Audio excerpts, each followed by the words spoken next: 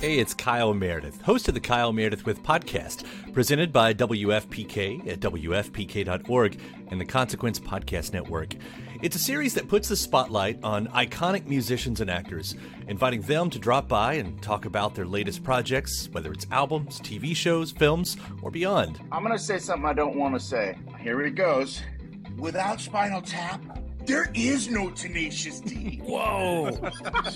Man! We get great stories and the biggest scoops from people like Garbage's Shirley Manson, the 1975's Matty Healy, Jack Black and Kyle Gass of Tenacious D, Maya Hawke, Kiefer Sutherland, and everyone in between. New episodes arrive every Monday, Wednesday, and Friday, so it's a great way to keep up with your favorite artists and discover some new ones. You can find Kyle Meredith With on the Consequence Podcast Network or wherever you get your podcasts.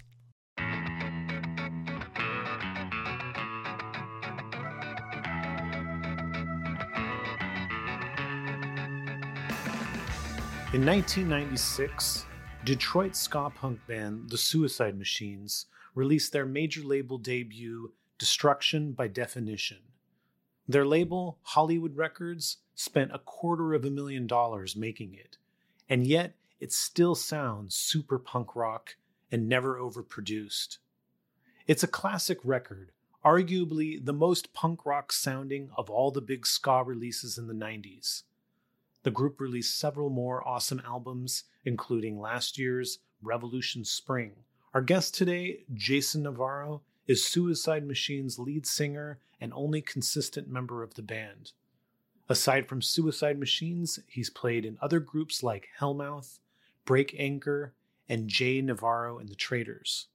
Suicide Machines are one of the bands that I feel like stand the test of time as far as ska punk goes. Oh, absolutely. Especially their Destruction by Definition album. That's a classic album. I feel like some of the other classic albums like Operation Ivy, Energy, or, a band like Slapstick, Suicide Machines is still happening. Yeah, and they're still good. The album they put out last year is a great record. Yeah, I really enjoy that record. I think they did a great job. They didn't, nobody reinvented the wheel with that record, but it sounds like Suicide Machines, and it sounds like a good version of Suicide Machines. And it's relevant to what's happening right now politically and socially, which I think is an important aspect of the band in general. I really like talking to Jay. I feel like he's the type of person that you would want to hang out with, regardless of whether or not you have an affiliation with his band.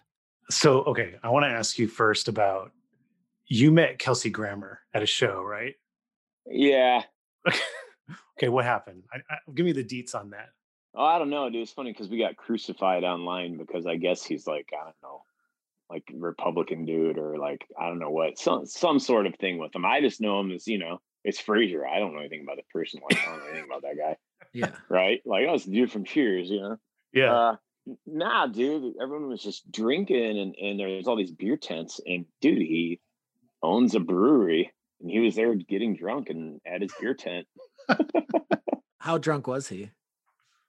Rumor has it he's not a drinker anymore, but he was definitely drunk. Yeah. Someone's like, I thought he was sober. I'm like, he definitely was not sober. I wanted to start with talking a little bit about your album you put out last year. Oh, yeah, sure. You guys got a ton of good, positive feedback from ska and punk scene, didn't you? Yeah. Didn't Ska Punk Daily call it the best album of the year or something like that? Something, yeah. A few people did. I think they were definitely one of them. Yeah, I don't know, man. We're just happy to have made an album like this late in the game with this, collective. Like we didn't know if we would ever put out another album. Yeah, and we always said we might, and then the time hit, and it was like, oh, okay, this is good. We were liking what we were writing. You know what I mean? Had you been working on new material for a while, or was that sort of a new thing? Oh yeah, man! Like for 3 years, we wrote a bunch, and we're like, oh, that sucks. Oh, that sucks. and then all of a sudden, about a year before that record, we started writing a lot of really good songs, and we were just like, all right, we're ready. We're gonna do a record. Like we got it. Were you nervous at all about coming back your first album in 15 years, and would anyone care, or any of that kind of stuff? Or did you not even really think about that? Nah, man, I don't think about that kind of stuff.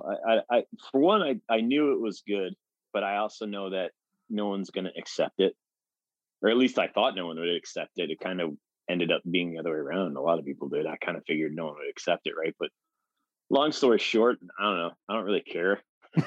So you know what I mean? Like we don't have to worry about that kind of stuff because we don't like tour for a living. So like if the album flopped, like who gives a fuck? Like, you know, we're happy with it. So whatever. Yeah, I mean, you're at a different time in your life, you know. Yeah, totally. But, at the same time, it's like, if you've been around a while, people expect your later albums to not be as good. So there is like a little bit of there's almost like a bias against putting out something at this point in your career. Yeah, we got lucky somehow. I don't know. People seem to like it. So this was like more of a Jason album than like the previous albums. Is that true? Like, did you write more of the songs than the older ones? This I wrote a lot of it, but you know, it's definitely it's always a group effort with the Machines. You know what I mean? Mm-hmm. At one time, you know, it was always different. Like each era was a little bit different. Like, you know, a lot of it was Dan, or then me, Derek, or Dan, or me, or Royce and me and Dan, and it was kind of always every year is a little bit different. I would say I don't know about me album. I'd say that I wrote all the lyrics except for one song. Mm-hmm.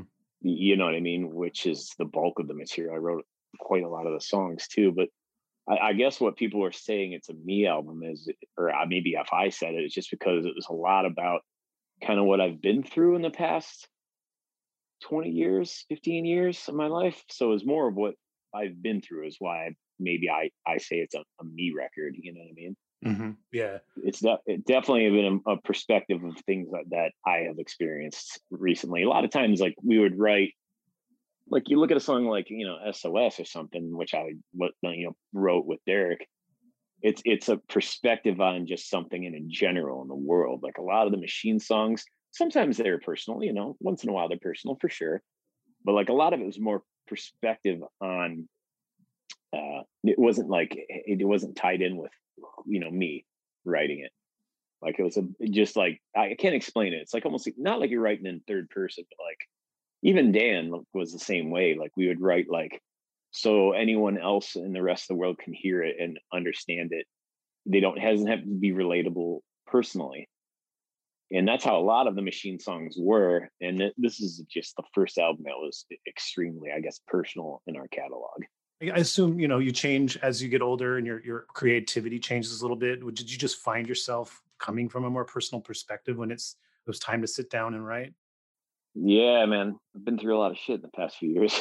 So, you know what I mean? Like the new record we're working on is definitely, well, there's only one very personal song and the rest of it is back to almost like, you know, perspective, you know what I mean? If someone else can look at it, it's, you know, it reminds me almost of, you know, like battle hymns a little bit or something. But that being said, like there's only one song that's personal on it at all. You know what I mean? So I don't know. It was the time. You know what I mean? Like just a lot of stuff I had going through my head. So What type of stuff? Can we get into it? I mean, you'd have to pick out every song. Every song is different. You know. Can I just ask about my favorite song on the record? Yeah, sure. Detroit is the New Miami. Oh yeah. What's that all about? You can't afford to live here anymore, and then you got you got climate change. Give it another 100 years, and you know, we'll be the new Florida. You know, they'll be underwater, and everyone will want, you know, waterfront property, and we'll eventually have the palm trees up here probably. But yeah, but it's just a matter of like that song is more about climate change. You know, that's funny because that title is more personal, just because I see my city becoming so expensive to live in, you know, that its normal inhabitants can't survive here, you know. So what's going to happen? The more people move into Detroit, the more, you know, the rich people move into Detroit, or white people move into Detroit. Like they buy everything up, they're driving the cost of everything up, and it's like, you know, the locals who've lived here their whole lives can't, like, afford to live here anymore. What happens when that happens, right? So then you throw in climate change on top of it, and now it's becoming a destination. People want to live here. It's crazy to think that anyone would ever, like, if you'd have told me when I was a kid that anyone wouldn't want to live, like, come to Detroit and live, I'd be like, you're nuts. Like, no, never in a million years. But like, what started it is a lot of people couldn't afford. This is crazy. A lot of people don't know about this, but like, a lot of artists couldn't afford to live in New York anymore, and or places like Paris, and they would seriously rent buildings in Detroit and stay here half the year to do art. So we had a lot of artists living in the city, which is awesome. But I would say that was the beginning of it, you know what I mean? And then like a bunch of corporations started buying into the city, and like Amazon bought out our state fairgrounds, which is sad to see, which is like in the heart, which is in the city. You know, it's not like state fairgrounds like ours aren't out in the country. It's actually in the city on 8 Mile. All right, so between 7 and 8 Mile. I don't know. It's weird. There's a lot to that song, but I would say that's the least personal song on the whole record, actually. Good job, Adam. Well, I mean, for me, I was mostly going off of, I really like the vocal performance on it. It's super aggressive. It's nice because, you know, in comparison to a lot of the record where you're really singing like a lot more than on previous records. Yeah. But it's like, it still has the grit, but you're like, I don't know if it's just coming with experience and age and not wanting to wreck your voice every night, but there's still some parts where you're going hard. Yeah, no, that's funny because then I'll go back to that song in 1 second, but like the new 12-inch split that's going to come out with Coquettish is actually kind of pissed off. Nice. So I would say there's only one. We don't know what's going to make it yet, but I think there's only going to be one really kind of singing, I guess you could say, you know, melodic song. The rest is pretty angry. But back to that song, a lot of people don't know is the other singer singing on the end of that song, the bridge, I guess you'd call it, is Jeff Sanguis. He used to be in Telegraph, the Scholars. He's sick. Yeah, he's in a punk band called the Rebel Spies now. That's really good. But yeah, that's him on the end of there screaming. He used to be in this great band called Geiga, which is like a grindcore band. Nice. So I was like, "You're coming in, dude." So the other crazy vocal you hear on that is my friend Jeff. We used to like live together back in the day. I wish I could remember the name of this musician, but I remember like years ago, I interviewed this Detroit musician. He was in a band that had like a single at some point, a rock and roll band. And he was telling me about how, you know, there was that period for Detroit was like all these abandoned buildings and stuff. And that it was, you know, just the degree to which it was like not a destination whatsoever, how they couldn't even find tenants for a lot of the buildings downtown and stuff. I mean, obviously, you know, you remember that era, and so it was from that era that the artists started to inhabit the buildings part of the year, right? Yep. That was kind of to me, that's kind of how I felt like it started. Like, you knew something was going to happen when all these artists were like living here half the year. Like, well, you know what I mean? Because they couldn't afford to live in New York. You know what I mean? They couldn't afford a studio in New York. They could get a whole loft here, you know, a whole huge building loft, you know? And so it was just interesting to see, like, that was the first time I started thinking about, like, that's really weird that these people are coming here. When was that? Do you remember? Like, you know, 96, 97, I would say is when the first couple times I realized people were moving here from like places like New York because they couldn't afford it. But now it's become that here. Like, you can still find some reasonably priced stuff in the city, but the way it's going now, it won't be much longer before it, you know, there's parts of the city where you know, there's, you know, $1 million house. Like, what? Like, it's insane. When did you start to notice that the full-on gentrification or the, you know, inflation started happening? Whole Foods came to town. Yeah, when was that? Starbucks came to town. Oh, actually, you know what it was they demolished. Oh wait, no, it wasn't them. God, what was the tech? Was it Google? One of the tech companies came here and built a huge building. Oh, I'm sorry, I'm blanking out on the name of which tech company. Oh shit. I'd have to think about it in a minute, but a tech company came here and built a building, and that was kind of like we knew that was a thing, because they could buy a huge area in downtown Detroit and build a huge, beautiful building, or buy an old building, and they could afford it to move their company here. I'm sorry, I can't think of the name of the company right now. Yeah. But that was the first sign. If I maybe I'll think of it later on in the interview, but that was the first sign of like that happening. You know, this is a city that had, you couldn't even find a grocery store in the city. All of a sudden there's this huge tech building downtown company, you know, like, oh, what's it? Well, that's kind of crazy, you know? And it just kind of like started spreading out from there. Like, you can go on downtown Woodward and there's like, you know, a Macy's on downtown Woodward, which, you know, 1940, you know, there was a Hudson's building, you know what I mean? But you know, then there riots happened in 68, and after the riots happened, it was just like, that was it, man. We never recovered from it. A lot of people don't like realize that, like that riot that started at the Bel Air Motel in Detroit, that was like the city it just never recovered from it, man, up until the past, you know, 10 or 15 years. So yeah, it was a very different time, man. The place was just abandoned. Yeah. No rules, man. No fucking rules. So the environment that Suicide Machines formed in was that environment then? Well, Dan grew up.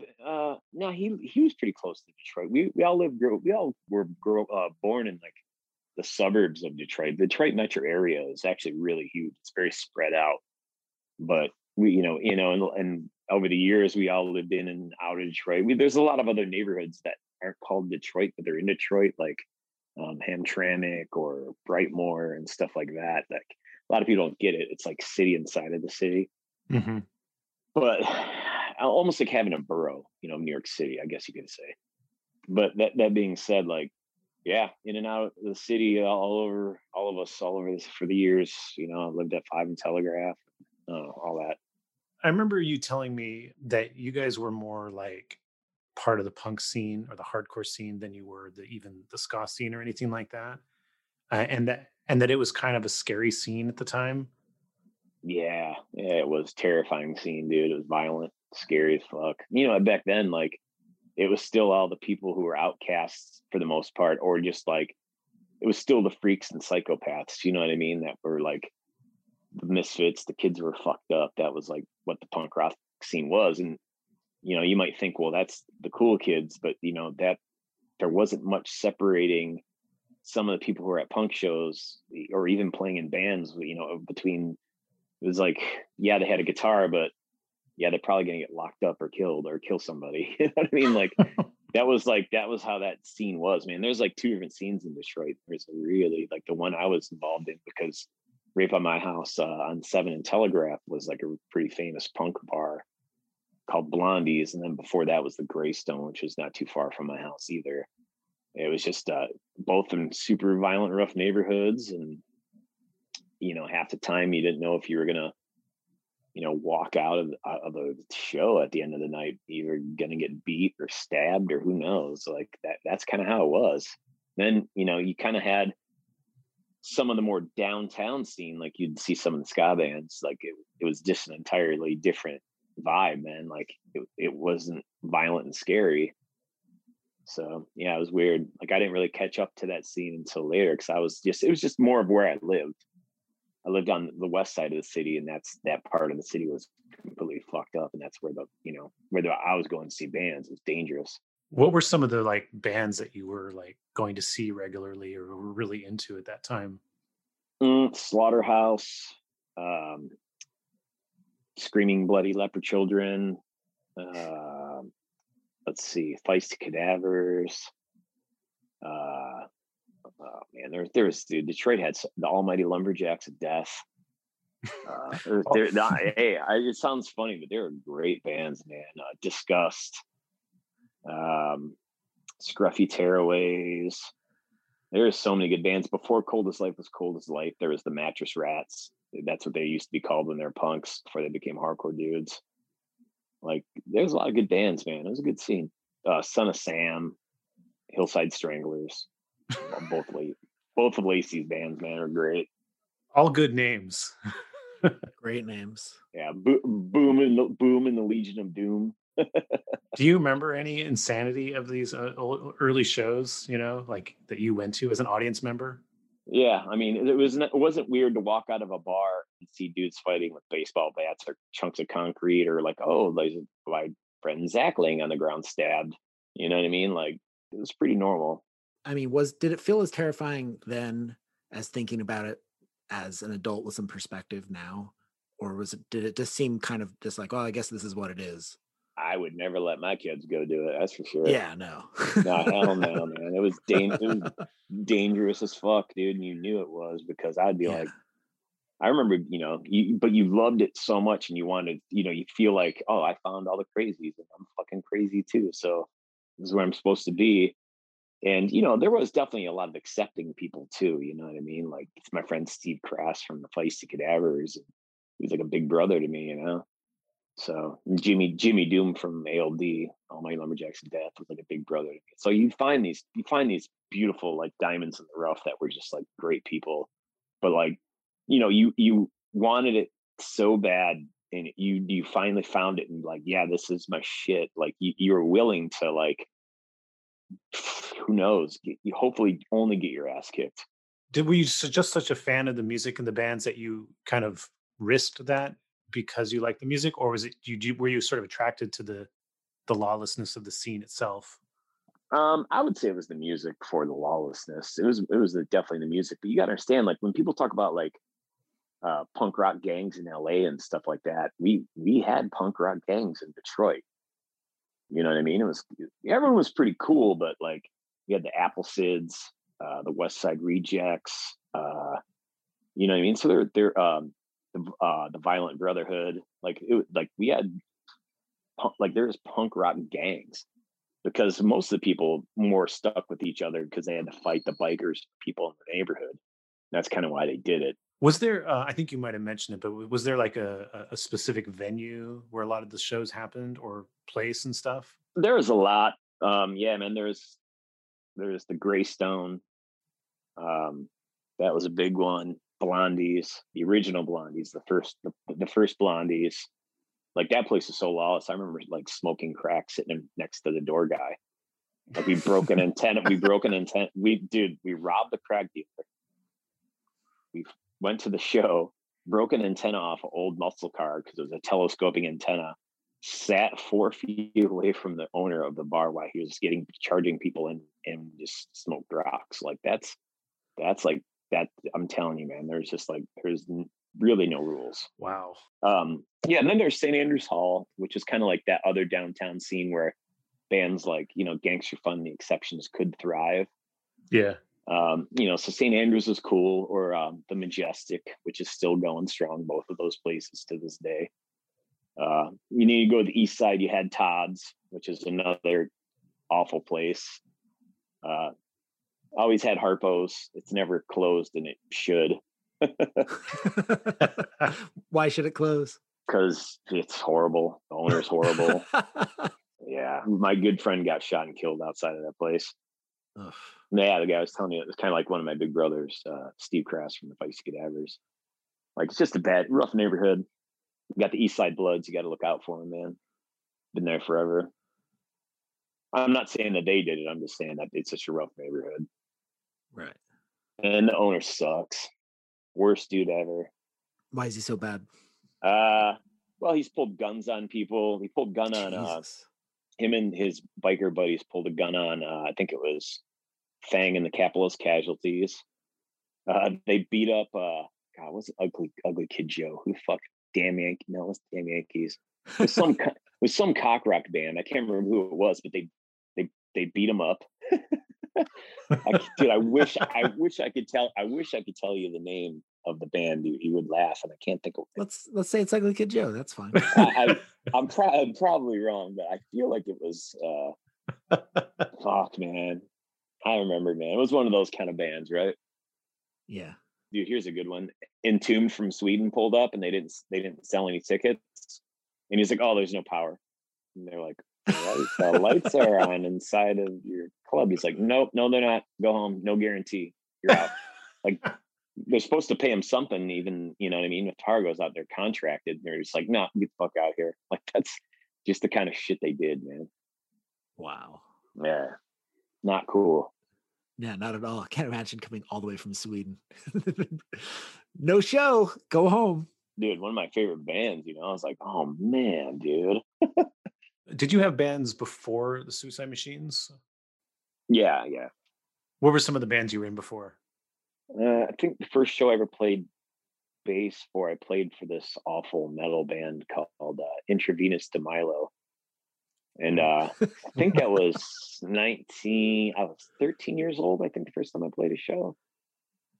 14, 13, so like 80, maybe 1988 was the first time I played a show. And it sucked because I was like the only punk rocker in the band, you know, but I wasn't cool enough to play for all the good punk bands because I don't know, I just wasn't cool enough or something. And then after that, one of the cooler punk bands, Positively Negative, let me in to play bass for them. Played with them.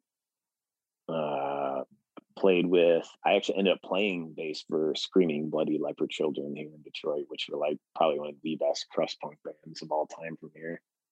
So I ended up playing. That's kind of what taught me how to do walking bass lines. Like, I loved watching Johnny Lunchmeat, the old bass player, play, because he actually, back then, it was like, you know, it was crappy punk. Just play the same note, let the guitar players play fast, and, you know, and angry. And I remember thinking, this guy's he's, you know, running through the note and running lines on the notes. Like, what I mean is, like, the guitar player be holding one and he's running the line. He's not just, he's noodling, you know? And I was like, I learned how to play all that stuff because I thought it was so cool that a punk guy was like doing that.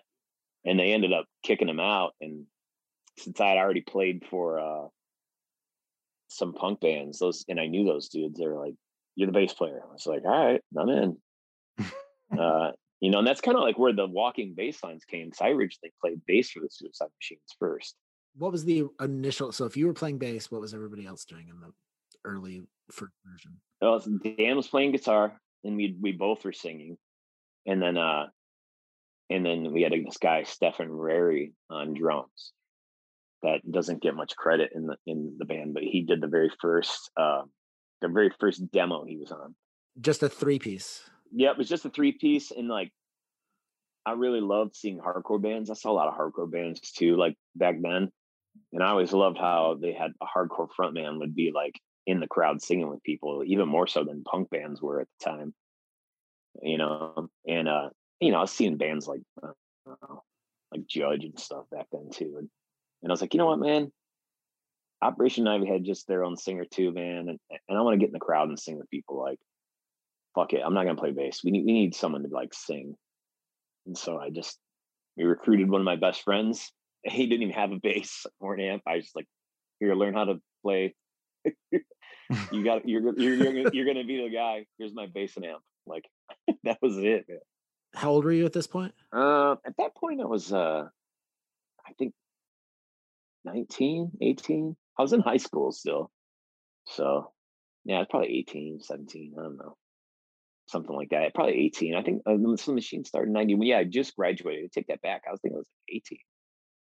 Now I think about it, I think when the machine started. But I had already been playing in bands. You know, I played bass for like Cold as Life too. I don't know. Oh yeah. Yeah, I'd already been doing it. You know what I mean? Before the machines started. So Was the Machines the first sort of band to do ska, or did you have any experience before that? no, man, no. I saw Gangster Fun and was just like, holy shit, there's dudes that do stuff that I like, because I kind of was starting to find ska.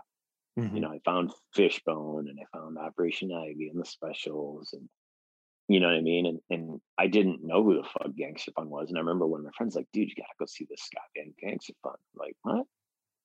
There's a ska band in Detroit? Like, because I was on that West Side scene, and just, we didn't know. We were just isolated. It was a weird, ever revolving circle of bands and people. We didn't venture to the other parts of the city. And I went and saw Gangster Fun. I was like, this is the fucking best thing ever. You know what I mean? Like, it was just like, dude, everyone's cool, everyone's smiling, everyone's having a good time. Nothing felt threatening. It was wild. It was definitely wild. You know, it was super wild. Their shows are always fucking wild, but you know, it was all encompassing. Didn't matter who you were at their show. You could be a punker, a hardcore guy, a girl, a boy, gay, whatever color. It didn't matter. Like, their shows were great. And then I finally started seeing a couple other bands in Michigan that I never heard of too, because they found out that we had kind of like, but I didn't start the Machines yet. After I saw Gangsta Fun before I started the Machines. So, but right around the time we started the Machines, you know, there was bands like The Exceptions, who I actually ended up sitting and singing for I think like 2 shows, because they lost their singer. And then there was like Etch a Sketch from Ann Arbor, man. What a fantastic band. A lot of people don't know, but that band was great. I've never heard that one before. Yeah, female fronted, although Dave Tuck on the drums would totally like straight up chat really good, like while he was playing the drums, but like great ska rock steady band from Michigan. I think I don't know if they put anything out besides being on a 12-inch comp, like a Midwest Great Lakes comp or something like that. But dude, fantastic ska band from around here. So we kind of started like, you know, starting making connections with those kind of people. You know, I think the Suicide Machine's very first real show was actually with Etch a Sketch in Ann Arbor, actually. Yeah, look them up. Great band. How did that show go? Oh, it was great. I think we sucked, but everyone was nice to us. I have a recording of it. It's fucking awful. Wow. How's that recording? I mean, how do you record it? Is it off a board, or is it like a boombox? It's off a board. It's fucking horrible.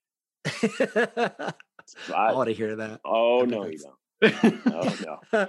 I mean, I've listened to some bad ska punk recordings. So oh, it's bad. I think I could deal.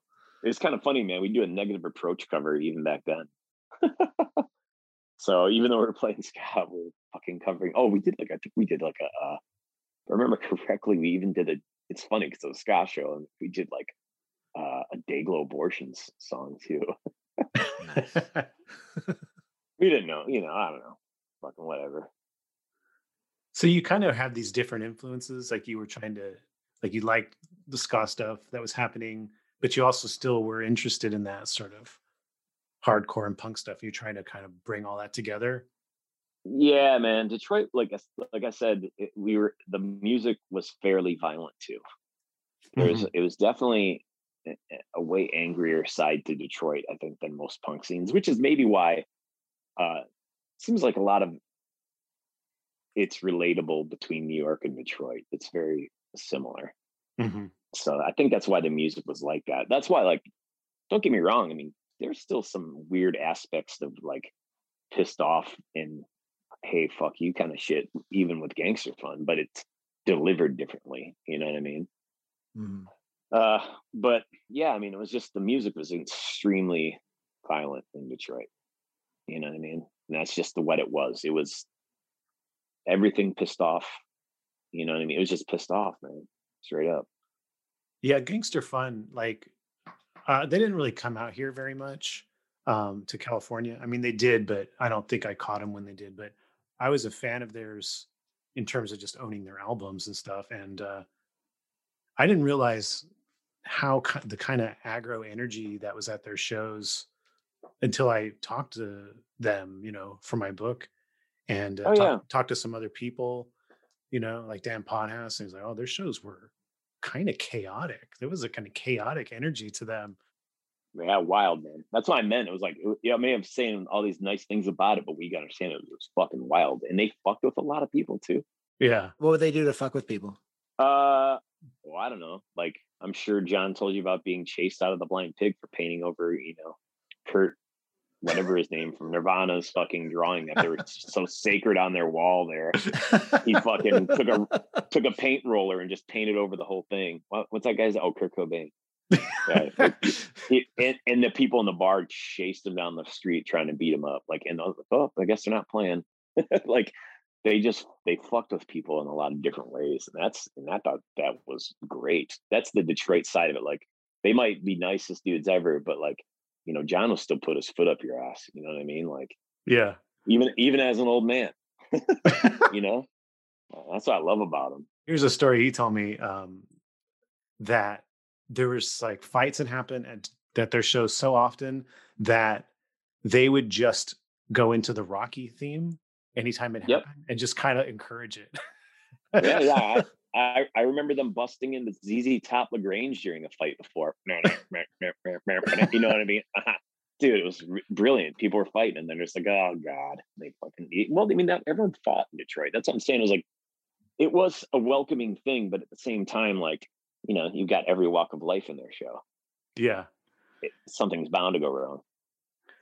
Here was one thing he threw at me, sort of like near the end of our discussions, and I didn't get too much elaboration on it. He said, like, oh yeah, our percussionist would just do magic tricks while we were playing. I was like, what are you talking about? Magic tricks? Did you see this? Magic tricks? I never remember seeing a magic trick, but I wouldn't doubt it. That's Dave's brother. Yeah, I wouldn't doubt it. I could see him doing it. Yeah. Or not Dave, but yeah, it's Dave, right? The guitar player. Dave Minning. Oh god. Dave Minnick? His last name. Yeah, Dave Minnick. Thank you. The drummer is his brother. Oh, they're talking about the guy who's doing the percussion shit, huh? Yeah. I'm not sure. Oh, yeah. No, I never saw him do anything like that. But I was also 3 sheets to the wind most of the time, so doing drugs.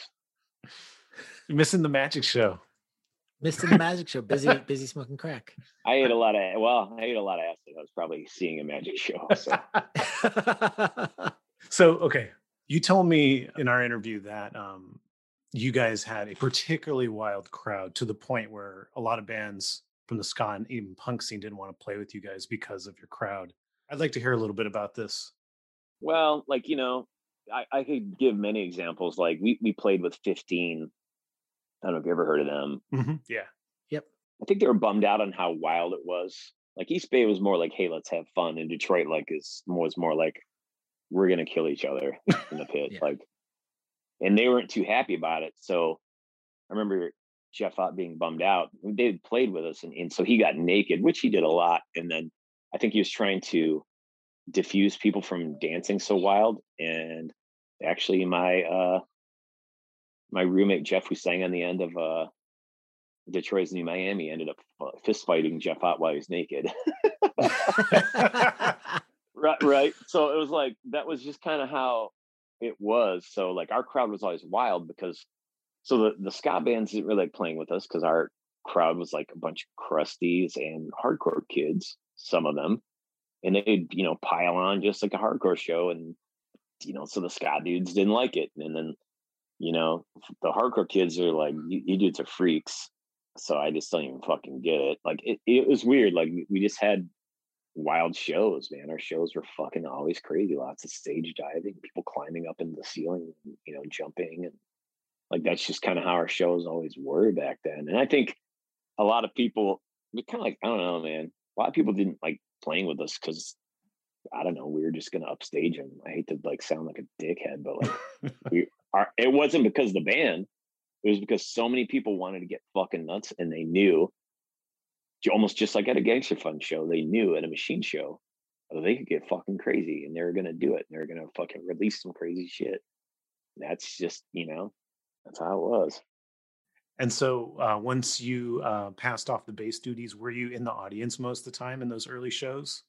Oh yeah, man. I'd get so drunk I'd just start throwing up on stage and pass the mic out so other people could sing it because I was too inebriated to even sing. I remember like throwing up mid-set, like mid-song, and just like my microphone, just the way it was. So was it just other like kind of crazy bands were the ones that would want to play with you guys in those days? You know, it was hard, man. Like the hardcore dudes didn't get it because they thought ska or, you know, stupid. Yeah. So we were too ska to play with the hardcore bands. two punks played ska bands. The punks kind of accepted us more than anybody. Mhm. But like, I don't know. I just think it was like, I don't know. They just thought our shit was corny or something too. So it was a little bit of both. Like, oh, we don't want this fucking. We're gonna play with them, but then, their shit's gonna be way crazier than our set because that's how it is, and we're gonna look dumb. It's just kind of how it was.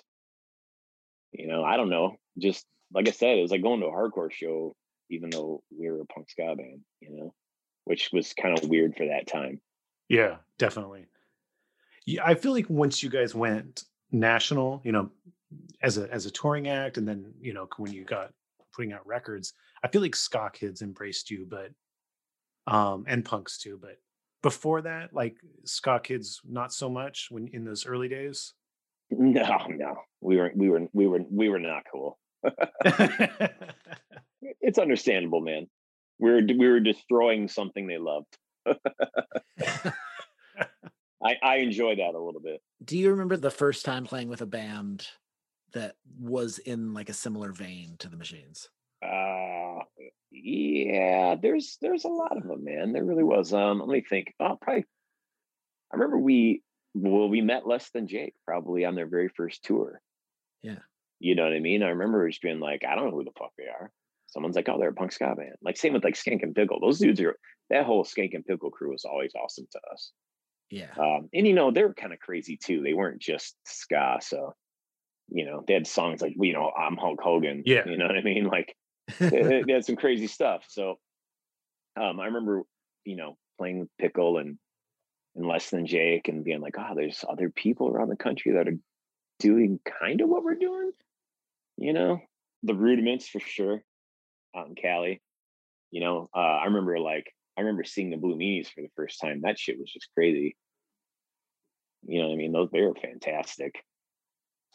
I don't understand why they're not more mentioned in the history of ska. Probably because they just got so weird in the end that people don't consider them a ska band. But man, those first, dude, Pave the World and Full Throttle and all that shit's awesome. Oh man, it's so good, dude. I think that's the main thing that you just touched on right there is that they weren't just a ska band. Like they had ska in their music, but they were so much more than that. And they were so intense. And Yeah. I found them fucking terrifying. Like Yeah. I thought they were like the scariest band ever. Yeah, because they're fucking psychopaths. Yeah. Dude, Billy Spunk's awesome. Oh yeah. But so scary. Yeah, dude, they're the trippy dudes, man. They're all cool though. They're all cool. But yeah, they're Definitely trippy. cool. So the first time you went on tour, you guys came out to California, right? And was it Skank and Pickle or Rudiments that brought you out? We just did it DIY, dude, straight up. We didn't tour with anybody. We like booked all our own thing. We did play with the Rudiments at the Berkeley Square in Berkeley on that tour. But no, we just did the whole book your own fucking life thing. Grabbed the book and called a bunch of people and went. So yeah, we didn't tour with anyone. We just played random shows. I think the only other 2 states on that tour was Nevada and in Chicago. It was all Cali. It was all Cali, and then those other 2 shows. Ridiculous. When you were making phone calls for those book your own fucking life, like booking, how would you guys go about doing the phone call part? Well, usually Derek called up everybody, and surprisingly, there were a lot of people. There were a lot of those numbers were good, which is not the case. I hear a lot, but we got a hold of a lot of people, man, and it was just kind of like, well, I mean, you didn't know it was going to happen. You're like, okay, well, I got a show.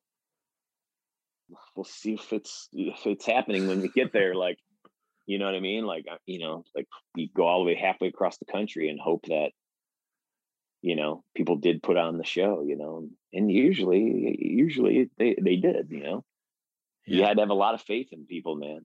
I booked 3 book your own fucking life tours for my band back in those days. And there was only one show where we got there and it was just like, what? Yep. What are you talking about? You guys, we didn't confirm that you were playing or something like that, like we got that whole thing. And we were like, we played in Texas and then we had a show in like, I can't remember the name of the city, but it was in like West Louisiana. And then we were playing in Mississippi the next night. So we get to this town, and it was just like there was a show happening, but like we weren't on it for some reason, and they were a dick about it, you know. But yeah, that was the only time that ever happened. I never had any of the others like, oh, there's no show, or just show up and nobody's there. Yeah, I think the only bad show I think that we had was maybe what was that? I think it was in Fresno, and dude, it was like a total meth house. And then so we go to their house first because we got there kind of early, and they're like, all right, well, this is where the venue is. We go to the venue, and dude, it just tons of Nazi skinheads. Yeah, that was the only really bad one in that tour. That one was just like, yeah, one, we're not going to sleep in the meth house. Two, just pack our shit, get the fuck out of here because there's a shit ton of Nazis. Like, there's no way we're gonna get fucking killed. So, yeah. One dude was the drummer of one of the bands from Arizona was suffering from dementia, and he thought that Dan, or no, I think he thought Derek had talked shit about him, and he's like, I don't even know who you are. Like, I wish I could remember the name of the band. Sorry. And the guy is just flipping out and like, sorry, man, he hears voices. That was in the meth house, the other band that was playing with us that night. It's just like, oh, this is gonna be good. No, it was Zero Tolerance from Arizona, and when we get there, and the guy's like, I'm sorry, man, like he's trying to apologize to Derek. I was just like, what the fuck? That show is crazy. So you played the show though? Oh yeah, well, we were already in, man. We had all our gear in. Zero Tolerance opened up, and we played. Then the Generics from Arizona played as well, which was a really good band. And then right around the time we're like setting up to play, it was like, oh shit, there's fucking what, at least 10, 11, 12, 13, like how many, about 15 Nazis. Oh boy, like, oh yeah, man. That's just so weird. Yeah. We were like waiting for the train wreck to happen, like when the Generics played. We're like, well, let's see what happens. We got all our shit out of the club at least. It's the man. So yeah, so you bolted as soon as you guys were done, sort of thing. We, you know what, the Generics asked us to stay because I think they were a little bit worried too, and they needed someone to be on their side. So we kind of stayed, and we didn't get paid. That was the only bad show that we had. Book Your Own Fucking Life. Besides that, everything went really well. Mm-hmm. Yeah. It's funny because you're going to Gilman Street, the promised land back then, right? Like that was kind of how it was. Did you play Gilman and Berkeley Square on that tour? Yep. Funny, right? They're not even far from each other. No. The shows were quite a few days apart. I remember that. Like they were quite a few days apart, but Berkeley Square was 21 and up, wasn't it? Yeah. Well, it's a Chinese immersion preschool now. Oh wow! All right. All right. Yeah, it's weird to drive by it. Yeah. No, I think, or 18 and up. Oh, it was 18 and up, wasn't it? Yeah, that's what it was. I think it was 18 up. So I think they wanted us to play a bar show, which the Rudiments wanted to do that.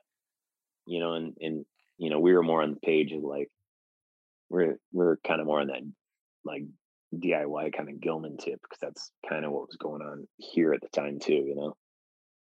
A lot of people don't get it. We have a place here called the Trumbull, or the Trumbleplex, and it's like, it might be just as old as Gilman, maybe not as old. It's close to almost as old as Gilman. Still doing punk shows.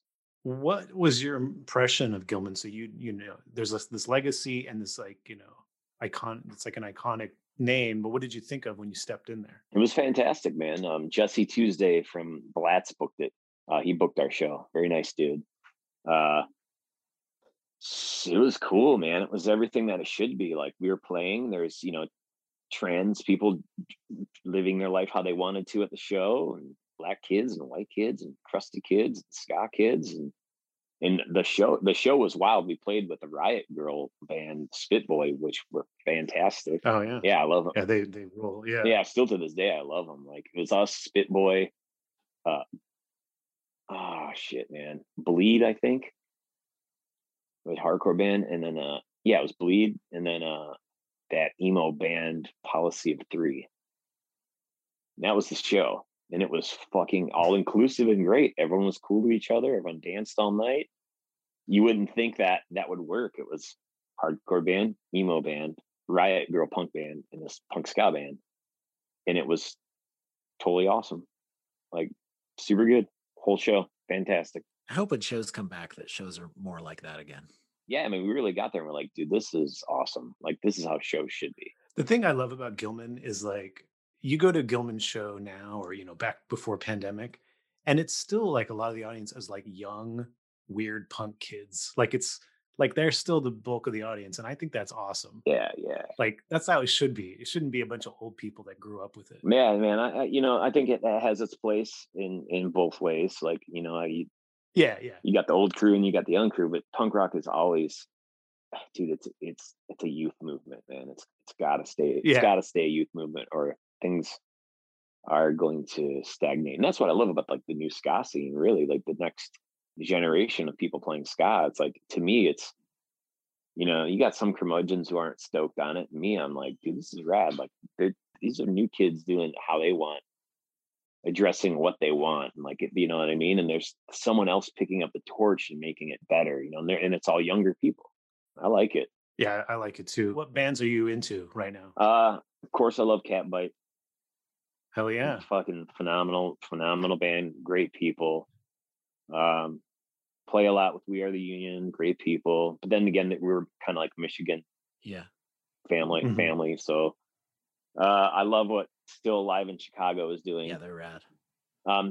They're a little bit older than the crowd out there, but they're still pretty young, I dig what they're doing a lot. I like a lot of the newer stuff that's like the people who are playing it, like, even a more traditional style. It's awesome too, Yeah, but then then you have like the old guard too. Like, man, the Slackers and the Agrolites are still phenomenal. Yeah, you know what I mean? They're still great. Yeah. So still got Hepcat killing it when they play. Oh yeah, yeah. These- I wish I could go to Supernova. It's just so far away, but you're playing that. So, yeah. Let me tell you, it is the best festival I have ever played, and it probably always will be. It is. It's just like a big party picnic, man. Like, I can't explain it any other way. It's not like, oh, the bands are all backstage behind a fence. Like, everyone is just hanging out with each other, meeting each other. If you're not meeting, if you've never met, like a lot of people are just meeting each other. It's crazy, man. It's such a good vibe, man. Mm-hmm. It's cool. Yeah, I gotta go some year. Yeah, It's just, I highly recommend it, man. The vibe is entirely different than any festival you'll go to. That's nice. Yeah, I'm not like a big festival fan, but yeah, like a festival, like the way you describe it, definitely appeals to me. Doesn't feel like you're at one. Yeah, and that's what I like about it. I want to talk about the story behind you guys getting signed to Hollywood. We talked about this for my book, and I think it's such an amazing story. Let's start with, you guys were getting different people were interested in you, right? You were getting different labels were reaching out to you. Yeah, like, I don't know, like, fuck, I can't remember anymore, like Sony and shit like that, or I don't know who the fuck. We met a bunch of people, and dude, they were just kind of, I don't know, everything you'd expect a record label, slimeball to be, is, so to speak. I'm not saying that all people are slimeballs that work at record labels, but it was like that stereotypical person, you know what I mean? That, yeah, and it's just, it was a pretty big turn off, man. Anytime we met these people, usually it's a pretty big turn off. Did you feel like they did not understand you guys or your music at all? No, dude, they didn't understand it whatsoever. We had the second strike against us, because you got to think, like, we were a ska punk band. Yeah, okay, so Green Day is big, but that does not mean anything about a ska punk band. Like, you have no clue what the fuck you're talking about. Like, you don't know anything about this at all. You know what I mean? That's what it felt like. Most of these people had zero clue. They were trying to sign the next Green Day. I don't know, man. It was weird. It was a weird time. Like, I think everyone was looking for that. Yeah, absolutely. I feel like the ska signings definitely came off the back of punk rock blowing up. Yeah, man. Well, what's interesting is like all the bands that were on the radio, like Real Big Fish, Mighty Mighty Boss Tones, these guys were punk ska, but you guys were punk, like, yeah, much more punk, than those bands. Nothing against those bands; those are all great bands, but there's definitely an edge to you guys that was different than the other bands that were signed. Yeah, I mean, like I said, we fit in more in that, that culture of that the punk rock culture more than anything, or the genre, whatever you want to call it. But so I guess that's why they're coming to look at us. But I remember you just didn't think that a punk band with ska was ever going to be on, MTV or the radio, because it hadn't happened. And then I think the other thing that kind of triggered it too is I remember like driving my car into work, and then I only had a radio that you just had a radio in the car. I didn't have any way to listen to anything. It was just the radio. And I remember the local radio station, I didn't know who the fuck Sublime even was. And I remember Sublime came on the radio. I'm like, who the fuck is this? Like fucking ska reggae. Like I don't even know who the fuck this is. I haven't even heard of this band. Like, but that's I don't practice Santeria song or whatever the fuck. No, it was a Date Rape. That was the first official. Oh, is that what it was? I don't remember, man. That might have been what it was. I don't remember. I just remember hearing like a ska band on the radio. It was weird because it was Date Rape, which was like 3 years old. It somehow got into rotation, and I think because the song was like shocking or whatever, people started requesting it, and then it blew up. But yeah, those guys had been around a while, but they didn't really tour, so they weren't really known outside of Southern California. Yeah. Well, no one gave a fuck about them here, Yeah. And what, like, that whole California vibe didn't compute to us here whatsoever. Mm-hmm. And what was really crazy is I remember we had played with Rancid on their first tour. I don't even think Let's Go was even out yet, actually. Maybe they just got done recording Let's Go, but we played with them on their first album, their first tour here in Detroit. And they were punk. Yeah. Right. And then Let's Go came out, and it was punk as fuck. Like, that record's punk. It's so good. It's like one of my favorite albums this day, both those records. But then all of a sudden they made a ska record. Mm-hmm. Right.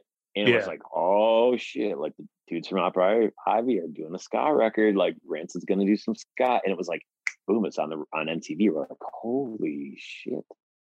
What our dudes that we like are like our people kind of like they're on MTV, like they're all of a sudden on the radio. Like, that was the moment where like it made sense when people were trying to sign us. Like, oh, I mean, that was a little bit after I think we got signed, maybe, or close to the time we got signed, I think, when that album dropped. But I remember thinking, all right, okay, so maybe they must have smelled something in the air a little bit before like we even knew what the hell was going on, because bands like Sublime or Rancid putting out a ska-ish album, I don't know. Those are just like my recollections of how things were starting to happen, Yeah, it was Sublime, and then Time Bomb happened shortly after. That song blew up, yeah. Yeah, Time Bomb, man, yeah.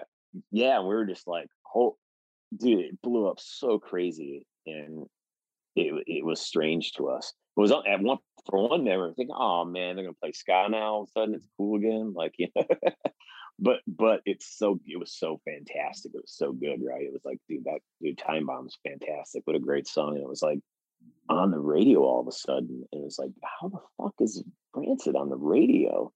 Rancid's on MTV. Like, how the fuck is Rancid on MTV? It was awesome. I remember in like 93, 94. What it was like to be part of the ska scene. I never would have imagined in a million years that it would be any of those bands would be on the radio. And 2 years later. Yeah. And even Rancid, I agree. Like, I saw Rancid in there, either it was right before or right after Let's Go. They were just a punk band. They came with a fan base because of Op Ivy, but it wasn't like they were a big band. They were a big underground band. Yeah. So to think that all these bands blowing up totally shocked me. Even No Doubt blowing up. I was a fan of No Doubt, before they put out Tragic Kingdom, and the fact that album blew up totally shocked me too. Yeah, man. It's just like, I don't think anyone really saw it coming, dude. I didn't. Yeah. Punk, yes. Punk or ska, or just ska? No, not in a million years, right? Yeah. You guys kind of paid no attention really to, or you just were kind of like whatever to these guys. But Julian Raymond, that's his name, from Hollywood, you kind of heard him out. Like, what was it about him that you and tell me about meeting him? Yeah, so like randomly some dude named Julian Raymond calls Dan's mom's house, because that's the only way you could get a hold of anyone back then. No one had cell phones, but Dan's number was somehow, I think maybe it was on Skank for Brains, or maybe it was Derek's number or Dan's number. All I know is he ended up calling. I think he called Dan's house at his mom's house and was like, "Yeah, man, I want to come. I want to see your band play. Do you have anything booked?" Or like, "No, we don't book, but we have a tour this summer." He's like, "Well, I really want to come see you guys play now." And we're like, "Dude, we don't have any shows, man, for like a couple months. Like, why don't you just?" Because it was kind of this point, like, whatever to all these people, and they're like, "Why don't you just come see us when we're on tour?" Because we had like a 5-week tour with Bucko 9 that summer, and he's like, "No, man, I want to. Let me just come see you guys practice." We're like, "Yeah, okay." Like, we practice in our guitar player's mom's basement in Redford, like another suburb of Detroit. Like, you're gonna, okay, sure, dude, whatever. Yeah, fine. Yeah, come on out if you want. Fucking, he flew out here and came.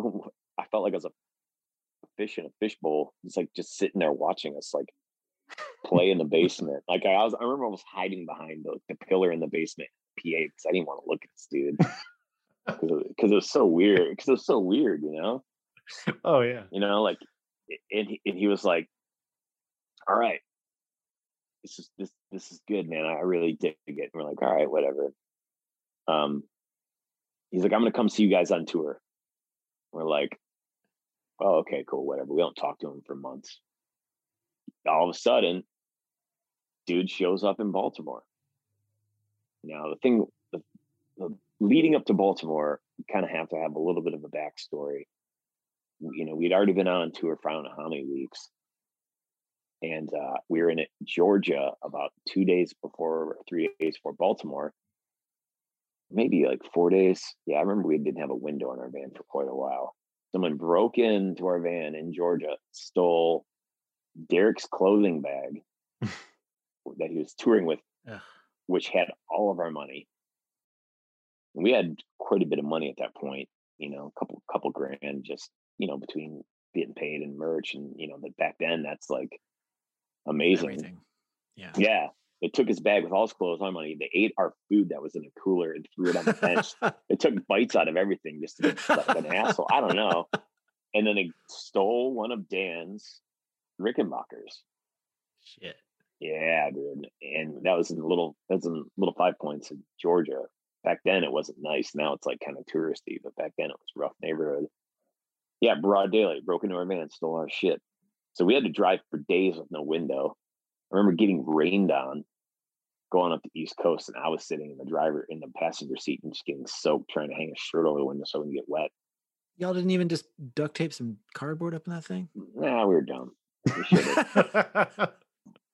And we get to Baltimore, and it's awesome. And the tour was pretty good that we had played, but us and Bucko 9. It was pretty good, man. It wasn't bad. And we get up to Baltimore, and it's like a Friday or Saturday night, right? Dude, nobody shows up. They didn't advertise the show at all. Nobody shows up to this show except for maybe 5 people and Julian Raymond and his wife Dory. Right? The people are being assholes at this bar. We're obviously not getting paid. So me and our roadie took shit and we picked them up and hit them everywhere through the bar. Like, I was taking it, I just barehanding, throwing like my shit under the rugs and smashing rugs, like those tall smoking ashtrays. We're throwing our shit in the ashtrays. And we played our set, right? We played our set, and we always played the normal as usual. We played crazy, and Julian was like, "I can't believe you played that fucking crazy in front of 5 people and me and my wife. And then you fucking did that." I don't know if you'll ever remember it, but he was just tripped out that we were doing shit like that. And God, man, I don't know if he said much about it, but he's maybe, I don't think he even said anything about it. I think he was just like, "What the fuck are these dudes doing?" Like, probably didn't know what to say, right? Long story short, show's over, we don't get paid. And he's like, "All right, I'm putting you guys up in a super sick hotel. Derek, we're going shopping for clothes. because he had no clothes. And he took us out to dinner and he was like, listen, man, I'm going to fly you out to LA. Let me record 4 songs for the label. We'll do it in a 6 studio. No strings attached. We'll try to pitch this stuff to these record label goons because they all suck at Hollywood. This is his words. And in a worst case scenario, I'll sneak the tapes out. We don't sign you. I'll give you the tapes, and you got a great sounding 7-inch. And we were just like, all right. And so we flew out there, and that was it. So it was like a really nice studio then, right? Yeah, it was funny, man, because I remember like walking in, and they're like, the engineer is like, oh, this is where you two record Rattle and Hum. And I was like, I think I was already a little bit drunk. I was like, I don't give a fuck. What 4 songs did you record then? Do you remember? Yeah. Break the Glass, New Girl. Break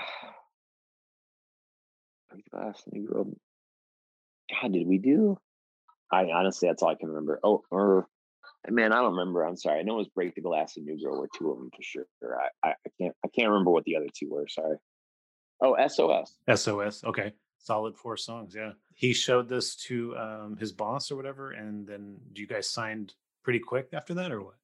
Yeah, man. So like we didn't think we were gonna get signed. I remember like hopping in a Volkswagen bus and staying in Las Vegas and playing bass for a hardcore band because we had played Vegas and I became friends with this guy Jeff Dean, who's like one of my best friends this day.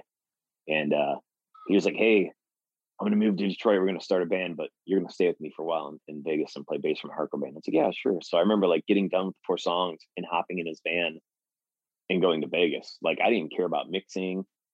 I didn't care about meeting the record label people, like nothing. I just took off. And the funny part is I think those dudes flew home too. And I guess they liked it. Yeah, I know Julian had heard because he was walking by someone's cubicle in Hollywood Records, and someone in the cubicle, like an intern, was playing the Skank for Brains record in a cubicle. Uh-huh. And Julian just happened to be walking by and heard us. And stopped and was like, "The band is this," and that's how he found us. Wow. Oh, okay. Yeah. Wow. Yeah. So you guys took Julian up on the offer because of the that you thought you were just going to get an EP out of it. Was that what kind of why you said yes? That is why we said yes, but we actually felt like this dude was not your typical record label dude person. But yes, a lot of it was like, sweet, this guy seems pretty honorable. He probably will steal the tapes and give them to us. Like he was pretty solid. He was pretty straightforward about stuff, and I don't think he liked all the people that worked at Hollywood. So he was going to do whatever he wanted, kind of. That's kind of how we felt about him, and we kind of liked that. So did you re-record? Did you start from scratch when you recorded Destruction? Yeah, those 4 songs that we did, those came out on the record. And then, we ended up, so I feel like that was, fall-ish when we went, and we were recording by Christmas. I remember there was a Christmas parade in LA, and I was like, this is so fucking weird. There's no snow. I heard, now, this is something that you and I didn't talk about, but I heard that you guys were given a deal and there was like a certain amount of money attached to it. And you guys basically spent everything on the recording. And it was like, is that true? $250,000. Are you serious? You spent that all on the record? So much fucking money. Yeah. That's what happens when you stay in super swanky places and you're in a studio that, Rattle and Hum was done in. The mixing place was just the mixing was Jerry Finn. So that was like super expensive. Yeah. Pretty insane. Like, how did you spend this money? Was it like a long process? No, it wasn't that long a process. I think maybe a month, so we had super swanky apartments and, or maybe I think we had rooms at the Roosevelt Hotel the whole time. Actually, I don't think we had apartments that time. I think we stayed in Hollywood at the Roosevelt the whole time, which is a pretty nice place. And it was like we could walk to the studio from it. So I think that's what we did for Destruction. But you've got all your dudes you got to pay for too, like the engineer. I can only imagine that room that we recorded in had to have been, couple grand a day, 2,500, maybe even more than that. It could have been like $7,000-$8,000 a day. Who fucking knows? But like the thing was, is we were just like, well, we're never gonna be big. We're never gonna sell records. This is ridiculous. If you make good sounding record, you know. And I don't know, man. I guess we made a record people liked. It's kind of crazy, but like our thing was like, cool. We get a cool record out. It'll be out, and fucking, we're never paying this money back. So fucking whatever. We're never gonna make money. Like, let's spend it. I really feel like one of the things I like about the record is the guitar tone. Phenomenal guitar tone. I don't know if you have any perspective on kind of getting that tone. Was that a process? Yeah, that's where a good producer comes in, man. Like, that's all Julian. He's really good with guitars. I mean, there's just a lot of dumb stuff on there, like just open notes ringing and, you know, letting it like the sustain go on, like like there's like 3 freaking guitars doing that thing. You know what I mean? Like, that's what they were doing. I think the only amps they used was a JCM 800 or JCM 900, and then they used either a AC30 or a matchless 2x12 for the clean. I can't remember on that record, which I think it was the matchless they used, one of those old matchless ones that were like green Tolex. It's pretty nice. I can't think of the model number, sorry. But like, they just did a million guitars. I remember thinking, no one's ever going to believe this. This isn't how we sound live. Like, right? But like, he knew what he was doing. He was like, all right, you know, here's the Les Paul. Now ring this note out for the chorus. You know, they were building stuff too, is making sure that the choruses were way louder and bigger.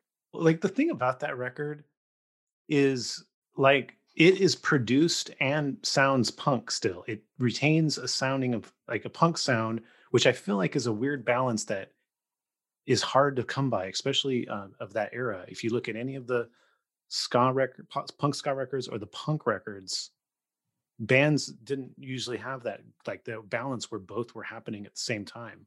Yeah, I think the cool thing was is Julian was also kind of letting us do whatever the fuck we wanted. He just knew that he had to make something sellable or to a radio department. So as long as he had a big kind of chorusy hook, he didn't really care about what we were doing. He kind of believed in us anyways. You know, and I'm still in touch with him to this day. We're still really good friends, and he'll probably tell you the same thing. He's like, I believed in what you're doing. I didn't really question what you guys are doing because it was completely natural. I mean, he didn't really change a ton of this shit, like, to our songs. Like, you know, the original Break the Glass sounded nothing like it did on that album. But that wasn't Julian. That was Dan and Derek rearranging it and making it different. I remember when he flew back out to Detroit to kind of rehearse this, he was like, oh, this is way better, like, now. You know what I mean? Like, so he didn't really do a ton to change our songs. Yeah. What he did was he made it sound really good. But just the way that you guys or him or whatever, like, thickened it up in a way, like, usually thickening up punk rock takes the punk rock part out of it in a way, you know? Sure. But it's thick, but still punk. Like, that tone is so good. Yeah, I think it was only those three amps that I mentioned, and a or I think it was SG, not Les Paul, maybe. His Rickenbacker, and just a million different messing around with the settings and messing around in the control room with it, and then playing parts and adding parts and adding parts, like just more and more, like, you know what I mean? Like, Julian's like, all right, now play this over it to Dan. Mm-hmm. You know what I mean? Now next play this over it. Like that's, you know, he knew how to do that. Wow, that's cool. And the drums too. Yeah, well, I mean, that dude really taught me how to sing too. He's like a great vocal coach. Oh yeah. So, great vocal coach.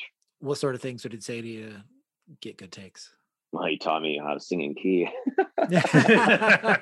Not just dumb stuff like, oh, you're going high with the note, man. Raise your eyebrows when you go to hit the high note. Like, just dumb shit like that, you know. But it worked. Yeah, it's weird when you're a punk band or you play clubs and then you record. Like, you don't necessarily even know that you're singing in tune or out of tune until you're in a studio, and you can hear things in a way that you can never hear things before then. For sure. Now it's kind of like, at that time I was finally starting to come into my own too, a little bit, when it comes to like how I wanted to sing, you know. I didn't know what the hell I was doing it yet on Skank for Brains or Green World, you know, or the demo or the 7-inch. Like I hadn't really found how I wanted to do it yet. And right around the time we were writing for Destruction, I was finally starting to, like, that Bucko 9 tour really like made us a band.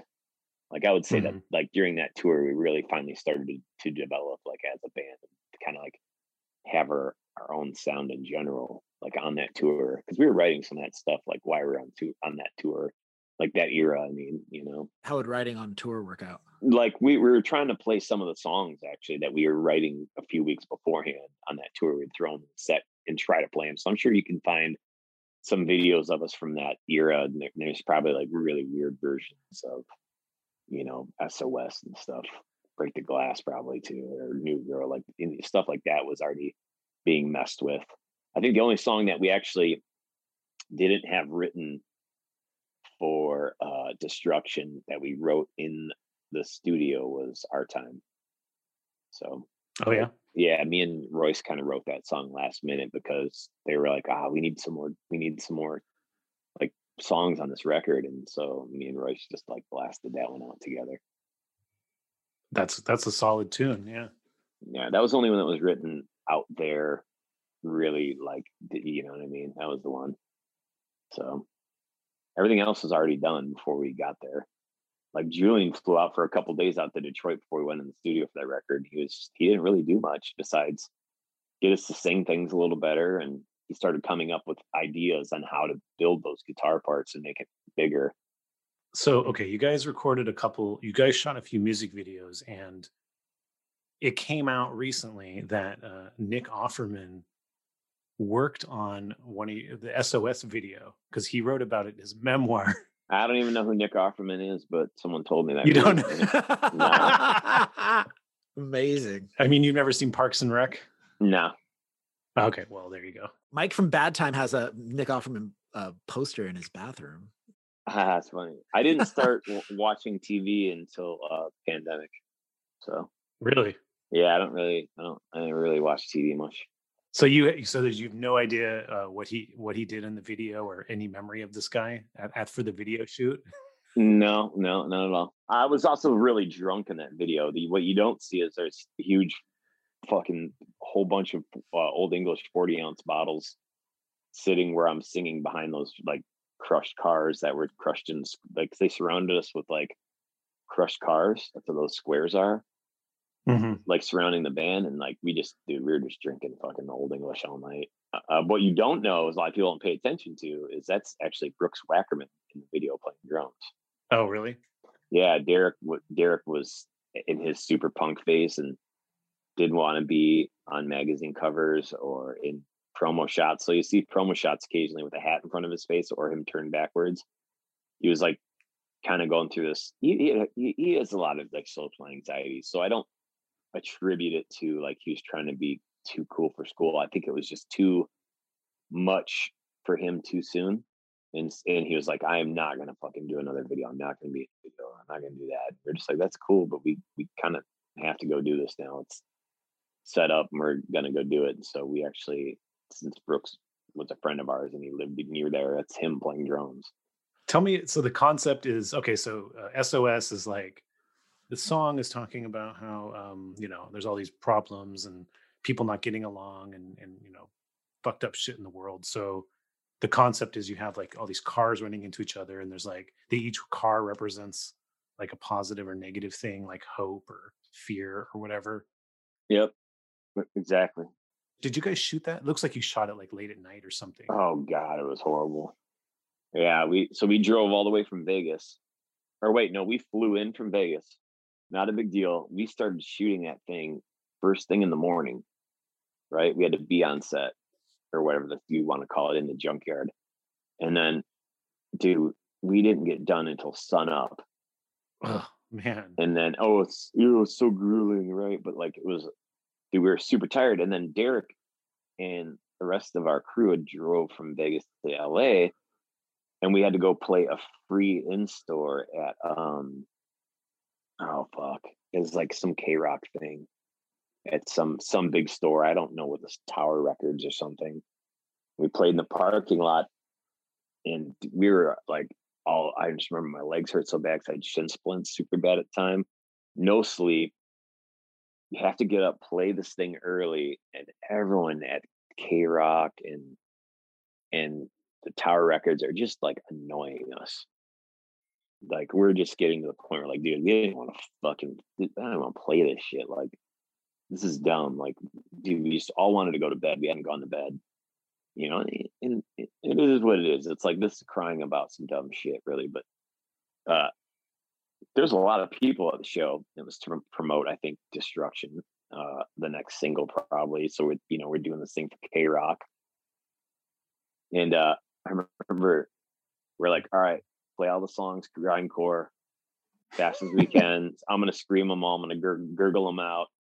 Derek wrote K-Cock on his chest, took off his shirt, wrote K-Cock, and then before we played, we're like, hey, do us a favor and just steal whatever you want from Tower Records, like fuck K-Rock and fuck this place, dude. Like, it was just a bad experience that whole day and night of like shooting that video and then having to do that thing the next day, and then having to play a show that night. And it was just like, all he wanted to do was go to bed. So everyone was just fucking being grumpy ass bastards, but pretty funny. So the show was great, you're saying? Yeah, it was pretty funny. And I guess people did end up stealing, rumor has it. Sick. And yeah. And that was kind of, I think, the end of us and K-Rock, pretty much. Yeah, didn't they tell you that, didn't they ban you or say they were going to ban you or something? They pulled us off the airwaves. Oh, man. We talked about that for my book, and there's a really great quote I would love to get you to expand upon. You said that when you're a bunch of fucking punk rock kids and all of a sudden your shit's on the radio, our reaction is to reject it and be assholes. Pretty much. So it was weird then to suddenly be like in the main, quote unquote, mainstream and within the industry then. Yeah, it was really strange. Like, we weren't part of the industry, and I don't think that we understood that we had to be a part of the industry, but then you had to be part of the industry. And it was like, fuck this shit. Like, but we signed up for it, right? Like, Yeah. It was, but at the same time, like, it's just stuff happens so fast, and it makes me feel bad for a lot of younger musicians that have probably gone through this sort of thing. It's like, dude, you just get launched into that world so quickly. Sometimes it's like, it's weird to be, on MTV or, on the radio. I'm not saying it's not cool. It's a strange thing to be in like magazines all of a sudden all over the place. And it's like, it's weird. It seems like it wouldn't be stressful, but it is stressful when it's something that you never believed in or understood or didn't really want to be a part of, and then we're stupid enough to sign up to be part of it. You know what I mean? So it's definitely like, you remember back then too, I was like, oh, that band fucking sell out. Like, that's how like it was thought about back then too.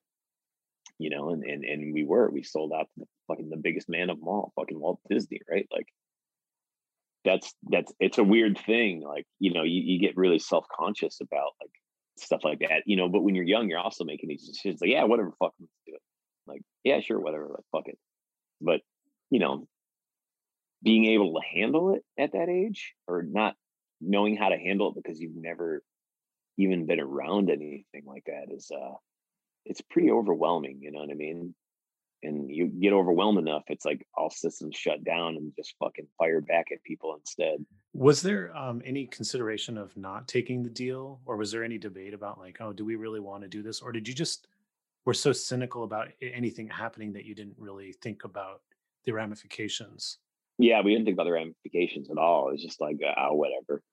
Let's just take their money and run. Like, fucking put out a good record. Like, dude, no, you know what I mean? It was very much like, yeah, we thought a little bit like, yeah, I'm sure a few people will call sellouts, but we didn't really give a fuck back then.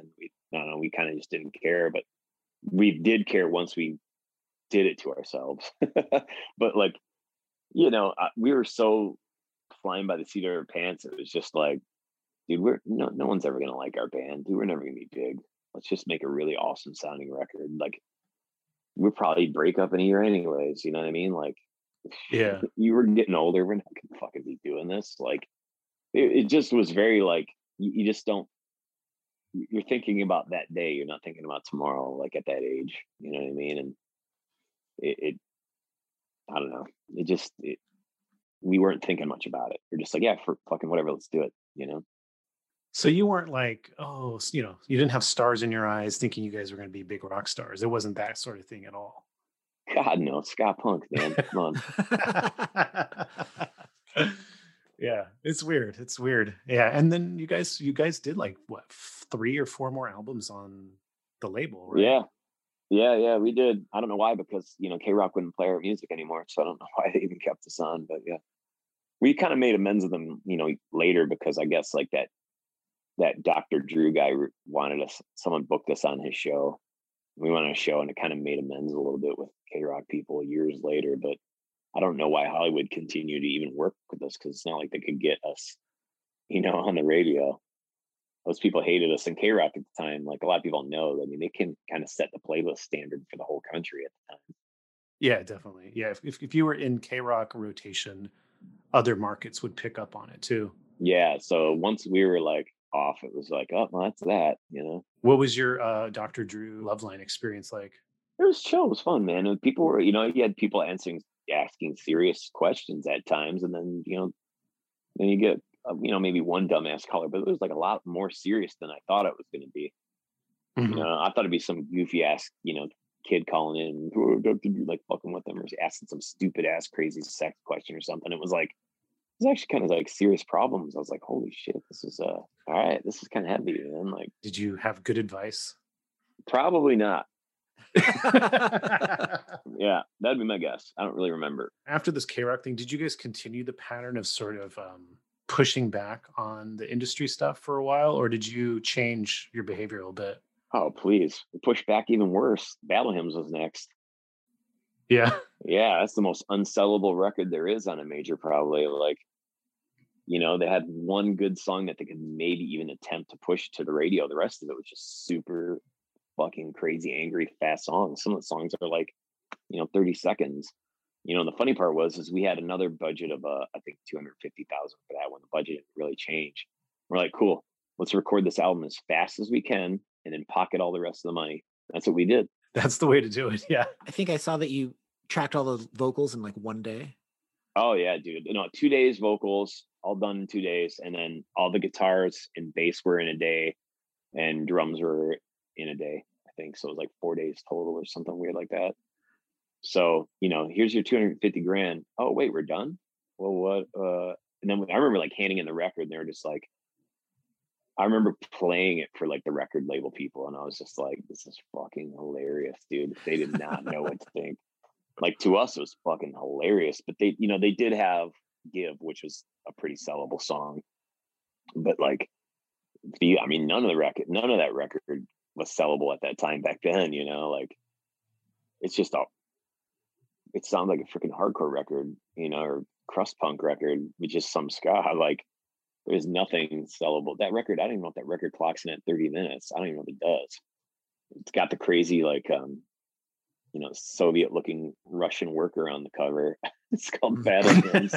Like, dude, and thanks for the money. Goodbye. Like, it was like, you know what I mean? Like, we knew that K-Rock didn't want anything to do with us. So why the fuck would we cater to it anyways?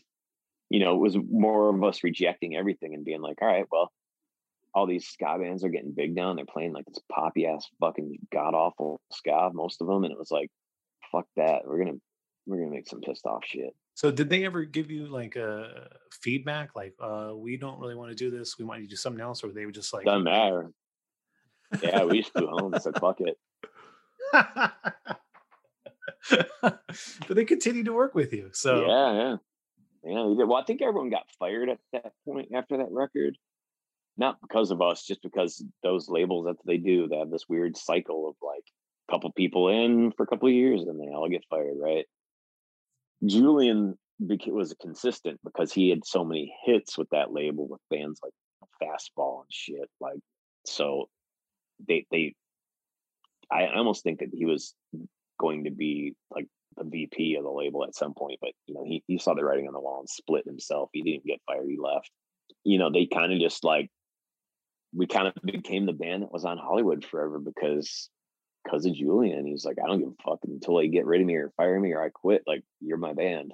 You're one of them. Like, he's just like, I don't care what they say. So, you know, he kept us on. Not saying we wanted to be on, but we were kind of like, again, we're just always like, yeah, whatever, fucking cool, whatever, let's just do it. Like, kind of how it was.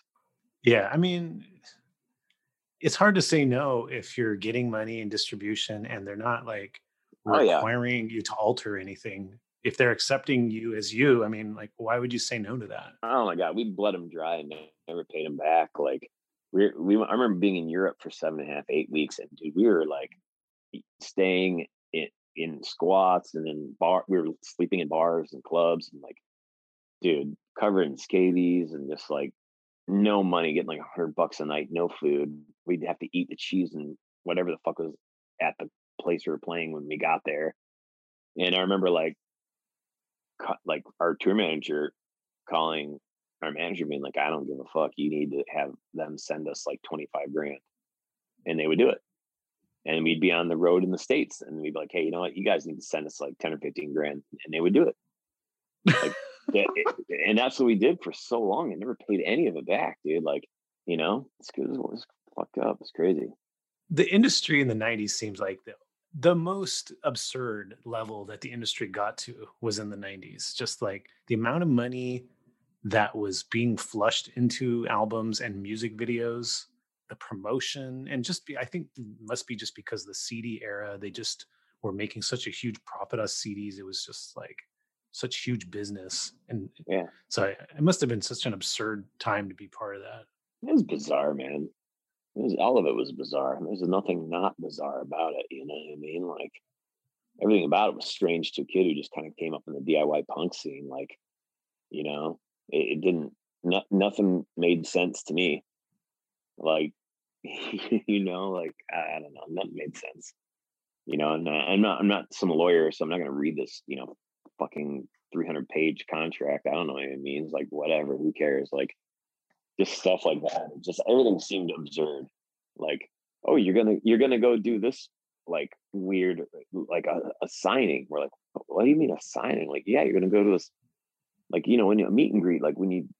I was like, oh yeah, I saw the Circle Jerks once as a kid at a record store. That makes sense. Like, it was bizarre shit. Like, to us to have to go into a radio station and talk to DJs. Like, no one wants to fucking hear from the Suicide Machines. Who gives a fuck about the Suicide Machines? Like, but we'd have to go talk to these DJs, and half of the time, these DJs are all half in the bag and fucking assholes. So, what was it like to transition back to the world of being on indie labels or whatever, you know, the post major label era for you guys? It was a pretty big breath of fresh air because at the time, so I'll kind of make it really quick on how we got to that. So we did at that point. In their eyes, Battle Hymns had bombed. I think it only sold like, I think the first week it only did like 80,000 copies. I think it only ended up selling like, I don't know what it was. To us, it was insane. I think it was like, I don't know. Last I'd heard, it was like 350,000 copies or something. I don't even know what the fuck it was anymore. But at the time, to them, it was like, oh, well, you only sold, 80,000 a week. That's a failure. At the time, Dan was a couple years older than us, and he was kind of like, his life was changing. He's like, well, I don't want to work back in the factory again. Like, I want to make a living off of this band. And so I think that, and smoking a lot of weed and listening to the Beatles, he was like, I'm going to write the fucking next Beatles album. Like, and that's what he did. And like, Royce kind of followed suit. Like, Royce was kind of in the same boat. Those dudes wanted to make money, and me and Derek didn't, and Derek ended up quitting. And then I stayed on board, and I remember them writing the songs, and I was just like, dude, like, these songs are fucking terrible. Only more so because of your lyrics. Like, your lyrics are shit. Like, let me write my own lyrics to it, because I don't care if they're good melodies or not, which they are. Like, these lyrics are the worst fucking lyrics ever. And they're like, oh, this is my song and it's not getting changed. And that's kind of like where the rift started in the band between people, because Derek really quit too because he did not like Dan on top of it. And and so we did the self-title, and and I told him, And that's, that almost killed the band. And then we go to steal this record, and right around that time, Pro Tools became a thing. And so they were learning how to, use Pro Tools at the studio. And so to me, like, yeah, there's some good songs on that record, but you know what? I think it's the worst sounding record I've ever heard in my life. And you can tell just because it's stagnant sounding, like they're using too much, like trying to use Pro Tools too much. And it just sounds really stagnant to me on Steal This Record. And I also think that like those guys were trying to find their way back to writing punk. Royce wasn't, but Dan was, and me and Dan were kind of on the same page, and Royce wasn't. Royce still wanted to do like poppier songs because he kind of got stuck in the self-title, like liking that sort of thing. And, Dan saw the writing on the wall that I told him was going to be there, which is, oh yeah, everyone's going to hate this record. So he kind of came back, and I wrangled him back in, and we did that record, and that record just sounded like dog shit. I think a lot of that record's awful. It's probably my least favorite record for sure, is Steal This Record. And the irony is we had the single, like, so we had kind of made amends during the self-title with K-Rock. And the title, the track, the lead-off track for Steal This Record was going to be The Killing Blow. Well, right when that song was about to drop in September, 9/11 happened. And everyone was too afraid at Hollywood to hand over a single called The Killing Blow to radio. And that was it. So that album was dead in the water. They didn't even try to like say, hey, let's switch over real quick and retool and put out a different song, which whatever, I didn't fucking care. But Dan was in a different headspace, and so was Royce. They're trying to like, oh, I want to make a living off this band now, and that totally bombed because of that situation. So the band was definitely spiraling downwards because of all that. And, again, Royce quit because he hated Dan. It was hard for me to keep people in the band because Dan, he was not an easy person to be with. I knew I was already starting to write really good songs for the next record. And Julian had quit and went to Capitol Records. And he's like, well, I think I want to take you to Capitol, but I think I'm such a peon here now because, yeah, I have a name, but I'm the new guy at Capitol. I think what's going to happen is I'll bring you guys here, and you're just kind of going to get lost in those departments. No one's going to care about you because you're the band I brought over with me from Capitol. He's like, but I'll do it. I'll bring you guys to Capitol regardless. But I just have a weird feeling that, the radio department isn't going to take you guys serious or anything. And at the time, over the course of the years, Joe Sib, an old friend of mine, I met him on that first DIY tour, actually, that we booked. We played with Wax out in Las Vegas, his band. And we became friends, and he's always like, I want to put out a record, man. I want to put out a record, man. And we're just like, yeah. And then, and I was just like, you know what? We were in LA, and we went and met with Julian, and he told us all that stuff. And we could have went with Capitol because he would have brought us in. But we went down to Joe's office. I said, hey, is your office still on Melrose? Yeah. I'm like, I'm going to come talk to you. And we went and came talk to him, and that was it, man. We switched over to side one. And to be honest with you, I remember handing in a match and some gasoline to those guys, and they're calling us. I remember Joe calling. He's like, dude, you know what, man? Like, we didn't know what you're going to hand us. We didn't think it was going to be good. I mean, honestly, we didn't know what it was going to be. Maybe it'd be good, maybe it wouldn't. But this is fucking great. This record's awesome. And I was like, yeah, man, like, they were awesome. And they gave us a bunch of money. We went and recorded it with who we wanted to, which was Bill Stevenson and Jason at the Blasting Room. And we actually wrote pretty good songs. I actually really liked that record. I matched some gasoline. It's great. And yeah, man. And what was crazy is it was like that band saw a second resurgence, or a third resurgence, really. Like, all of a sudden people were into the band again, and there was a bunch of new people into the band again, and a whole new young crowd. And dude, we were like, kind of like, it was weird. It was like a whole new, like our own second wave or whatever of like the band having some sort of like, I don't know, like motion going, you know what I mean? Like some sort of momentum. very weird. So it was a really good transition. I actually really enjoyed being on side one. Those last few albums before you guys broke up, I think, are strong albums. I think War Profiteering is Killing Us All kind of sucks, but Imagine Some Gasoline. Imagine Some Gasoline might be my second favorite record. I think, honestly, man, it's hard. It's hard. Some days it's my favorite one. Like I really love that record. And that was what was really cool is we'd brought Rich in to play bass at that time, and Rich used to be in a band with Ryan V, our drummer, who had been drumming for the band for years at this point. They used to be in a sweet like punk ska band here in Detroit called Bourgeois Filth. So those two played so incredibly well as a backbone in the band, man. Like it just made the band way better than it had ever been. So what did you do in the 15 years between albums? Nothing. I don't know, man. Like what I don't know. Work the day job or night's job, and then you had some other bands, right? I had a bunch of other bands. I had one band that got kind of some notoriety. I was in this band called Hellmouth for a while. Put out an album on Ferret, album on Paper and Plastic, and then on another East Coast hardcore label after that. But put out kind of a lot of records, toured quite a bit, played with a lot of crazy ass bands like Mayhem from Norway and stuff like that. Nice. So it was the opposite ends of the spectrum from the Machines. It was very violent, self-loathing kind of shit, man. So yeah, pretty negative. Wasn't very positive stuff at the time. I wasn't in a good headspace, so yeah, it's kind of like almost black metal-y a little bit. You're not doing that band anymore?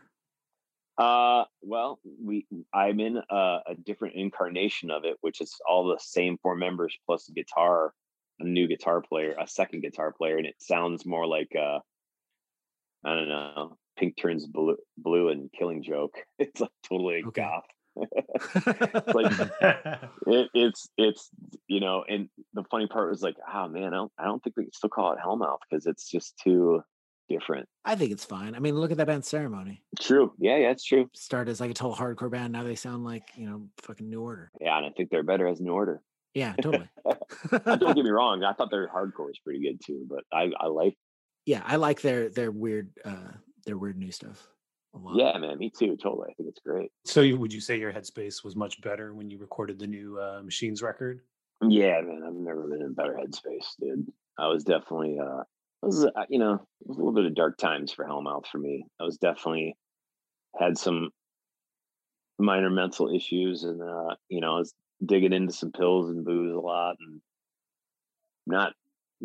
it didn't have anything to do with the band breaking up. I was just not in a good headspace in general in my life at all. It had nothing to do with the Machines breaking up. That actually wasn't a big part of it. It was just kind of where I was going well after that. So 6 or 7 years down the road, I started kind of getting into a bad time in my life. So hence Hellmouth. I think people wanted to see me die. So that was that band.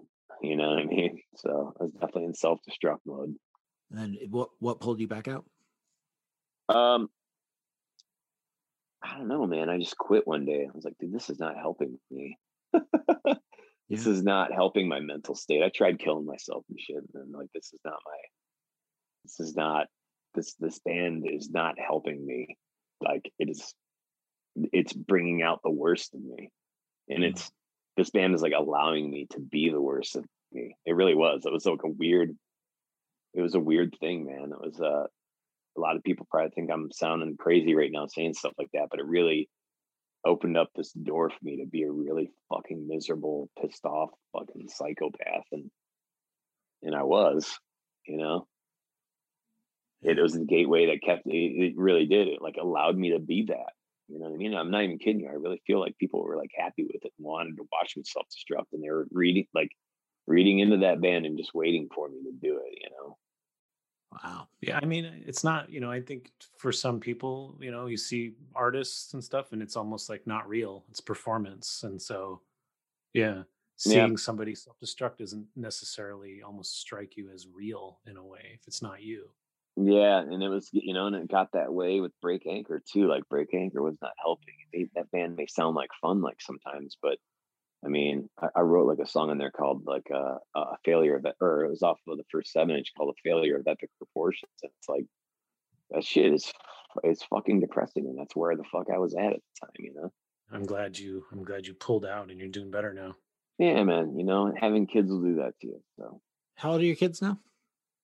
my oldest is 21, and my youngest is 10. Okay. Wow, that's a gap. Yeah, it's cool, man. We went. She works at this place in Detroit called my 21-year-old does works at this place in Detroit called the Henry Ford Museum. Uh-huh. And it's cool because she's working in the Jim Henson. Like there's like a Jim Henson exhibit. So I got to go see her today work in the Jim Henson exhibit. It's pretty fucking cool. That's rad.